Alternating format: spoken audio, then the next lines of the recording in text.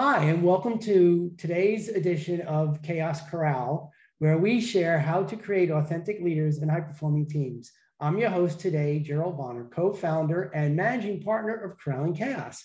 We're a management consulting firm, and we are a catalyst for authentic leadership and high-performing teams.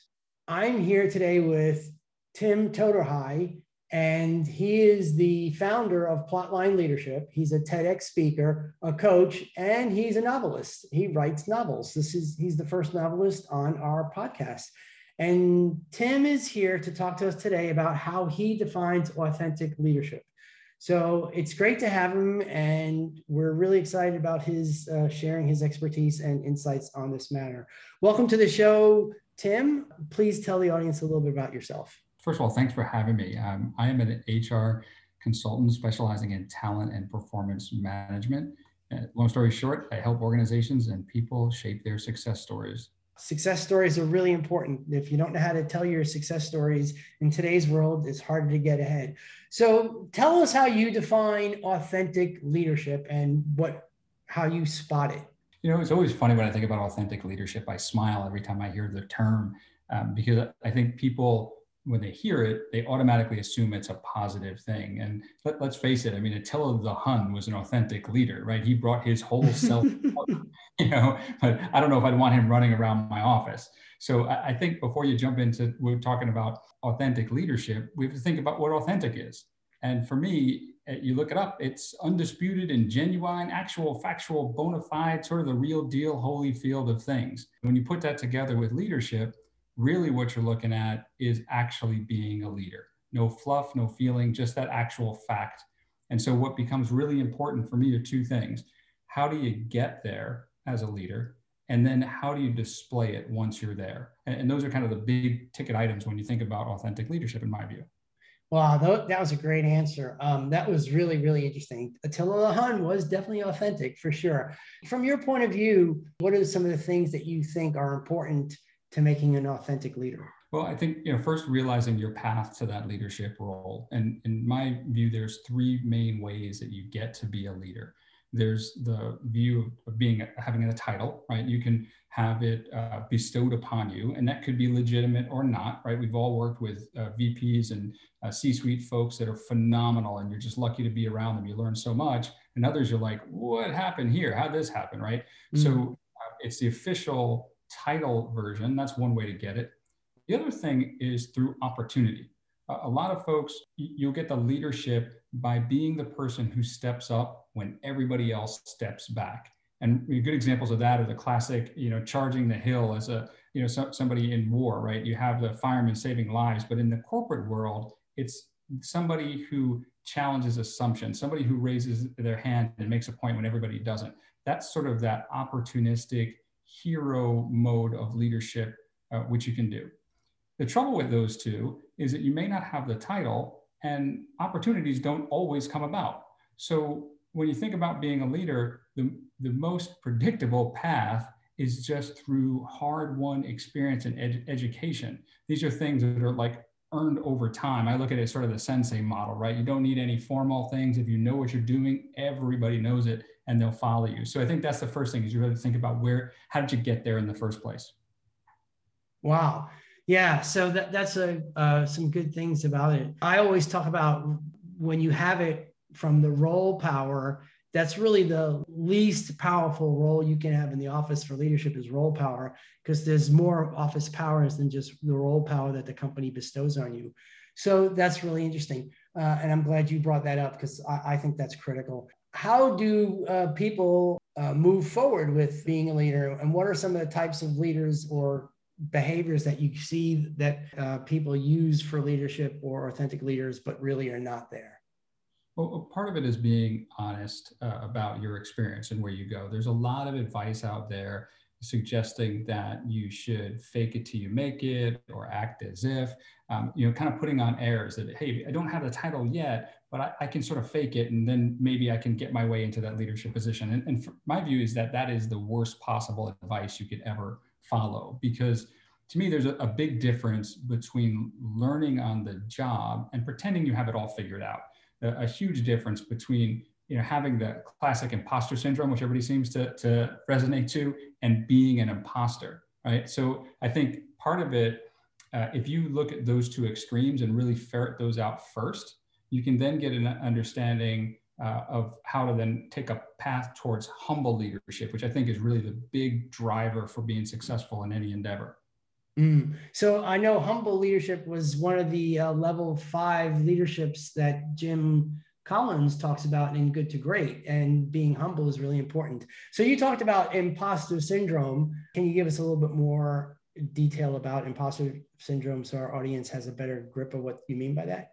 Sure. When we talk about imposter syndrome, the classic example is the senior level person, even a CEO level person who feels unworthy for the job or for the title, despite all the evidence to the contrary, right? They've had a long string of successes, they've done tremendously well, and they still have this ache in the back of their mind saying, am I worthy for this? Having these lingering doubts.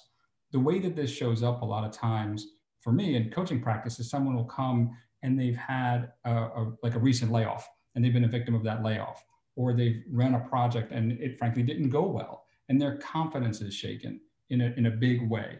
And really the way to get around that is a kind of Rocky Balboa syndrome. You go back to the beginning, you retool, you refocus, and you recharge, and then you can kind of drive up the hill. The important thing to do is to separate that in what is temporary, what is a specific issue versus a long-stemming issue that's more clinical, and then really a coach should never touch that and you need to get help from a different party. So imposter syndrome is that legitimate thing where you have that feeling. That's much, much different than someone who is being an imposter, so to speak, where, it's the classic person who, comes an intern and they want to be CEO tomorrow, right? They're saying, I got a coaching certificate for a Thursday class, and now I'm consulting the C-suite. It's like, are you really doing that, or are you overstretching, right? And that happens a lot as well, where some folks will be like a first-time manager and they're talking about strategy. And that's not a bad thing, but you got to really check yourself. Is that an overreach? Is that really too far ahead? And you don't want to do that because you can get found out really quickly, and that'll damage your credibility. Well, I really appreciate you sharing that part about the difference between being an imposter and imposter syndrome.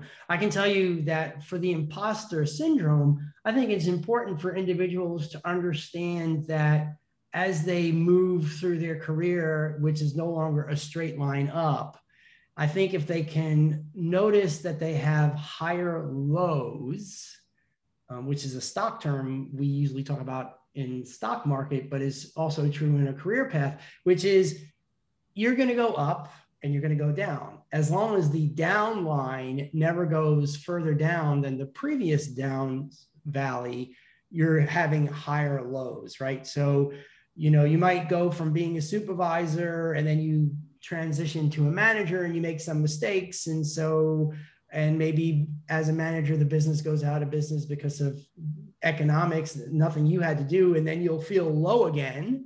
And then you get a job from a supervisor to a manager of multiple teams. And so you're at a high, and then, then that company gets bought out and you get laid off because of a buyout. And again, now you're down at a low, but now you're down at a low from being a manager of several divisions versus a supervisor. As far as the imposter syndrome, I think that's really, I like the way you said that. I remember when I first returned from China, I was speaking to somebody and I said, so what kind of clients do you want to coach?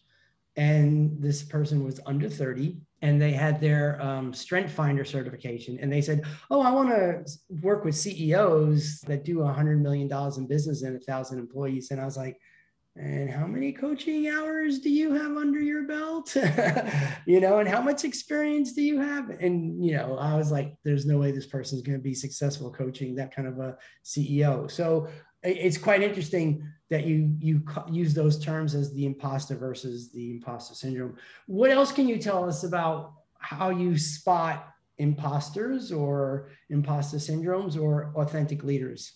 Well, it's funny on the imposter side of things. I use a lot of boxing terminology, and it's a classic example of punching your weight.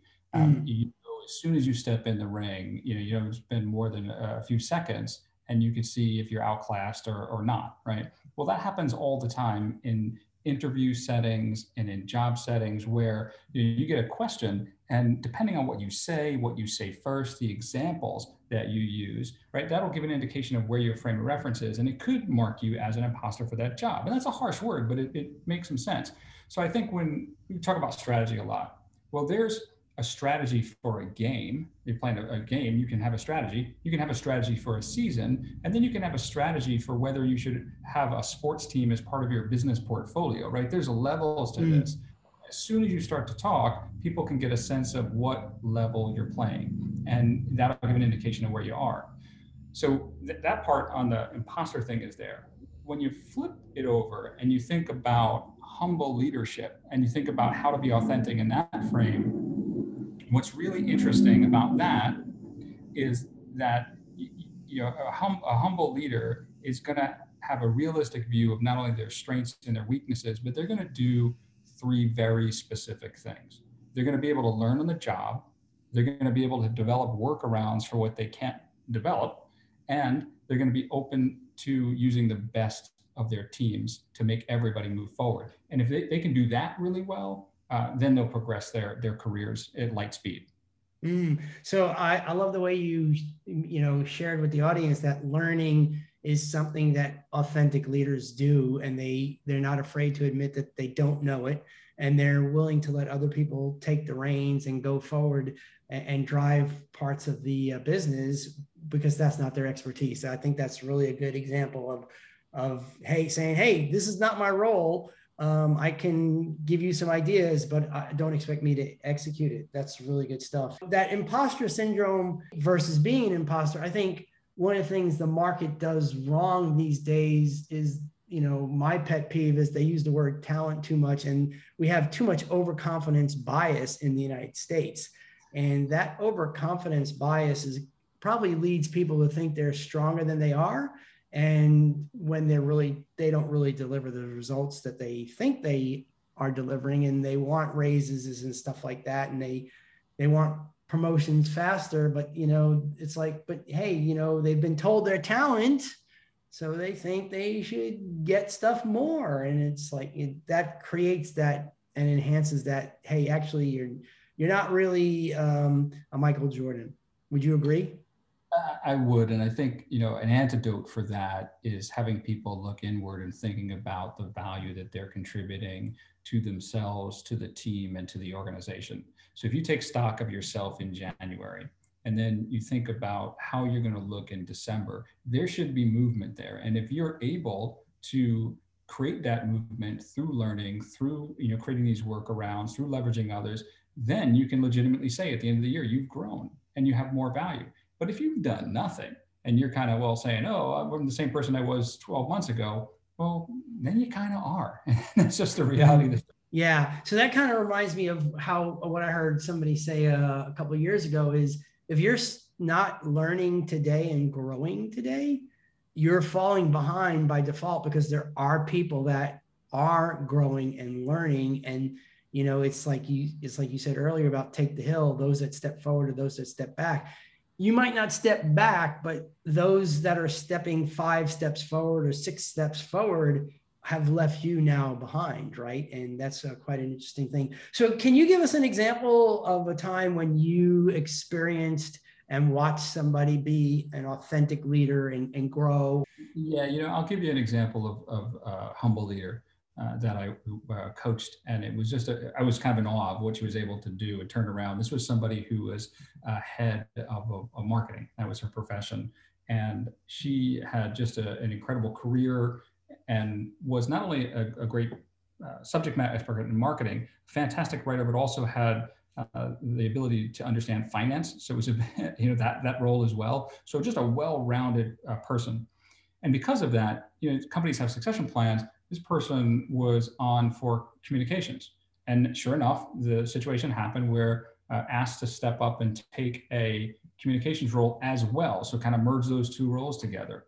And it was this moment of freak out, saying, hey, here's a great opportunity in front of me, but nervous about it. And there was a why behind it. And the why behind it, if you can believe it, it is terrified of public speaking. Now, can you imagine that building a career around marketing and being worried about that as an issue? right? So instead of shrinking from the opportunity, instead of trying to fake it and not own up to it, she kind of followed a formula of those three things that we mentioned. So went about learning all about the communication goals, the corporate objectives, what was on the table, how to make the most for the business, all of that. And then she looked at what could be a workaround to get around this issue, because it may or may not be developable in her case. So the part of the pivot there was to jump into things like podcasting, videos, to ensure messages got out, to shield from maybe all of the things that would happen from public speaking. But the third and most powerful thing that really impressed me was she went deep into the organization, found somebody who was kind of a Toastmasters junkie, if you will, and just loved that great organization. And she actually did a reverse mentoring program to learn from that person. And so pulled these three levers and realized, hey, I'm never maybe going to work on main stage somewhere, but was able to take a weakness and get it to a point where it wasn't a career derailer. And by doing that, she displayed not only authenticity, but a humble approach to how she was going to, and it was just captivating for me to see that and watch that move forward. Right. Well, that is a great story. And I was not surprised when you shared at the end that she found a Toastmaster, right? Because Toastmasters helps develop leaders.